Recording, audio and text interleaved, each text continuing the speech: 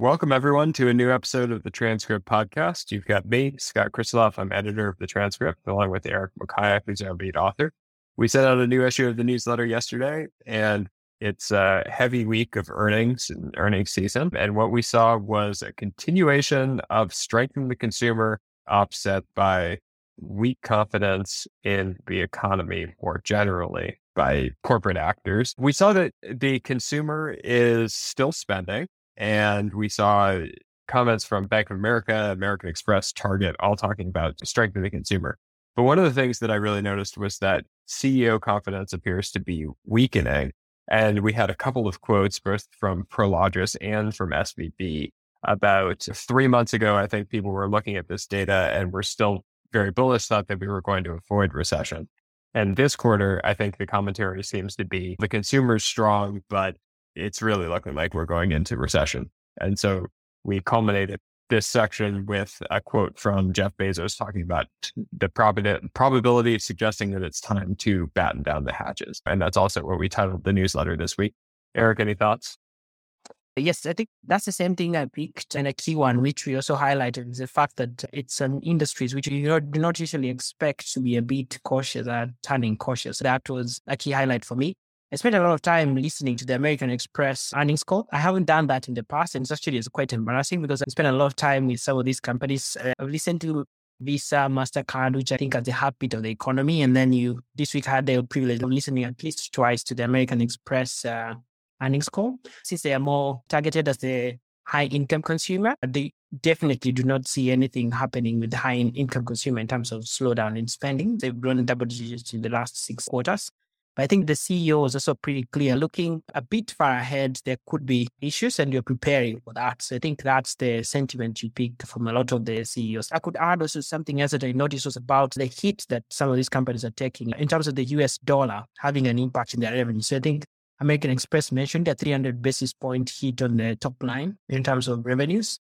A couple of other companies, I think Netflix said a $1 billion hit on top line revenues also. At least from that, what I took was the magnitude of the changes, especially in terms of currencies and exposure for some of these companies, is much greater than you can actually fathom. So it may be quite a difficult time for some of these companies, I would say. Yeah, I think that the currency headwind is really significant. I think in general, you're seeing the effects of the inflationary pressures, the currency, the different sort of pressures that have been pushing on company margins this quarter. Procter & Gamble really encapsulated for me talking about a 27-point headwind to earnings growth this quarter because of all of these different freight costs and currency costs. And that's a massive number. And so I think this quarter, again, you're starting to see some impact to the earnings picture for companies, for significant companies like Procter & Gamble, I think said it was multi-billion-dollar hit, Netflix, $1 billion hit. These numbers really add up when you're looking at aggregate earnings performance at the end of the quarter, and you're trying to figure out what sort of multiple to put on these companies or the S&P 500. Broad, it is significant. Yeah, I don't know how companies maybe deal, especially with the issue of currencies in the past, but I think this season looks to be a bit more pronounced than the past periods where they've had to deal with inflation. So I think the $1 billion hits, you'd expect some of these companies to have been prepared for it, because $1 billion out of a quarter where you get revenues around $8 billion, you should be prepared for this time. But this is a bit more than companies are usually prepared for. And then another key takeaway was, of course, that a lot of companies are still saying, hey, inflation is actually still hitting our bottom line. Costs are very elevated. May have peaked slightly, but it seems companies' bottom lines are being hit harder. So I think some of the statistics I've seen is that year on year, you're seeing especially EPS being hit for a lot of companies that have reported so far. As you say, Procter & Gamble encapsulate all that in terms of its inflationary headwinds are hitting them, and couple that with currency headwinds also. Anything else you have picked? Yeah, one quote that really stood out to me on that front was from Snapchat, talking about how they were seeing declines in advertising spend on their platform, especially among companies that were seeing cost pressures. So like a Procter & Gamble. And why this is really interesting to me and important is because even if you are not seeing top line growth, you're seeing margins eaten from the inside, so to speak. You're seeing costs start to eat at gross profit dollars and operating profit dollars that are taking away from the ability to spend on discretionary corporate spend like advertising. And so this was a dynamic that's just a little bit different and speaks to the magnitude of the way that cost pressures are affecting companies and then also affecting potentially other areas of the economy like advertising. So I thought that was important. It's an interesting point to maybe chip in that this week is tech earnings weeks, and Microsoft is one of the companies that has very high exposure in terms of currency issues. So I don't know what your thoughts are, especially before you come back with the newsletter, just top of the head thoughts on these tech earnings weeks, especially also tying that to ad spend, which has been pretty hit. Snapchat showed that advertisers are actually reconsidering. That may actually also not be good news for companies like Facebook and of course Google that are reporting are dependent on advertising dollars at the end of the day. And in this bracket also, Netflix is jumping in next month with the offerings. So they're also trying to get some of these revenues from the ad side also. There's a lot of happening, especially in the ad space, and that may actually have a bearing on tech earnings this week. Any thoughts on that? Yeah, I think the good thing for the tech companies, at least, that was that they're selling digital goods. So the cost of production of their goods is not the same as what Procter & Gamble is dealing with. Because Procter & Gamble is dealing with input costs to the goods itself and also freight costs. One of the things that stood out to me as well was CSX talking about revenue up 18%, but volumes up 2%. So it was all just price that had pretty massive revenue growth, but then volume's not actually driving it. And so that really encapsulated inflation to me. But the tech companies won't have to deal with that, or some of them won't at least. Like Microsoft will deal with that on the currency side. Apple, would they be impacted by freight costs or not? I think Apple would may be impacted is the China exposure, and that's been pretty significant this past week. There are concerns about supply chain issues around that. That's a side issue, but we'll be definitely be watching that. You had a different takeaway also from our weekly newsletter that you wanted to share? I was going to say that as the economic environment is starting to deteriorate, really one of the big important stories that's driving markets this week is that the Fed seems to be reacting somewhat to the pressure of the economy. And really, again, it's the markets. We've talked about this in the past, that the reaction function is really, truly governed by what's going on with the S&P 500. And again, you've had the S&P 500 sell off pretty hard, getting down towards the lows that we reached in the summer.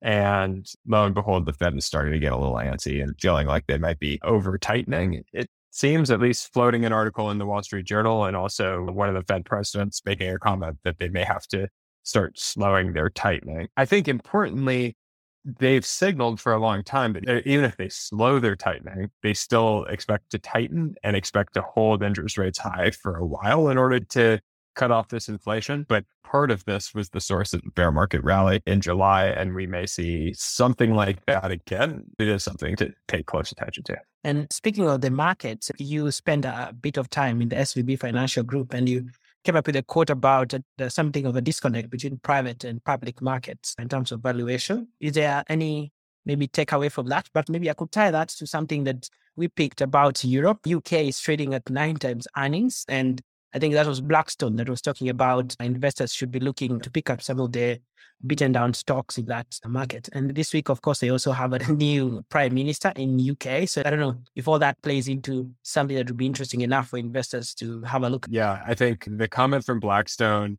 talking about 9 times earnings in Europe and the amount of negativity sentiment-wise that's in Europe also coincided with a few different quotes in the miscellaneous nuggets of wisdom section this week, talking about how basically you should be buying when fear is greatest. It's the classic value investor approach.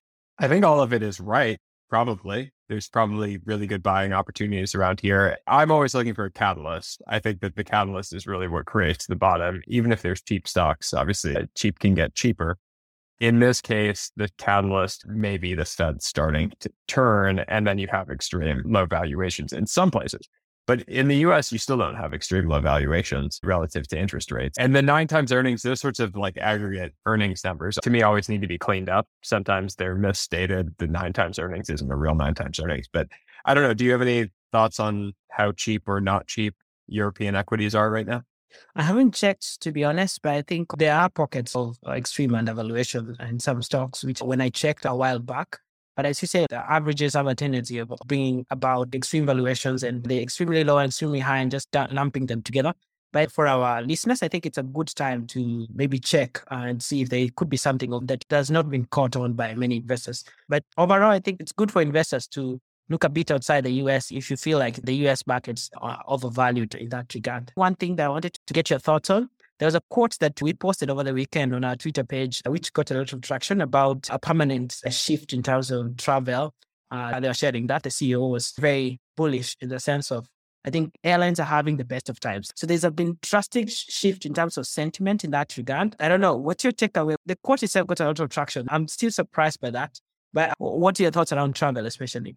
Yeah, I think it's a provocative quote. We've documented the rebounded travel pretty extensively over the last couple of years at the Transcript.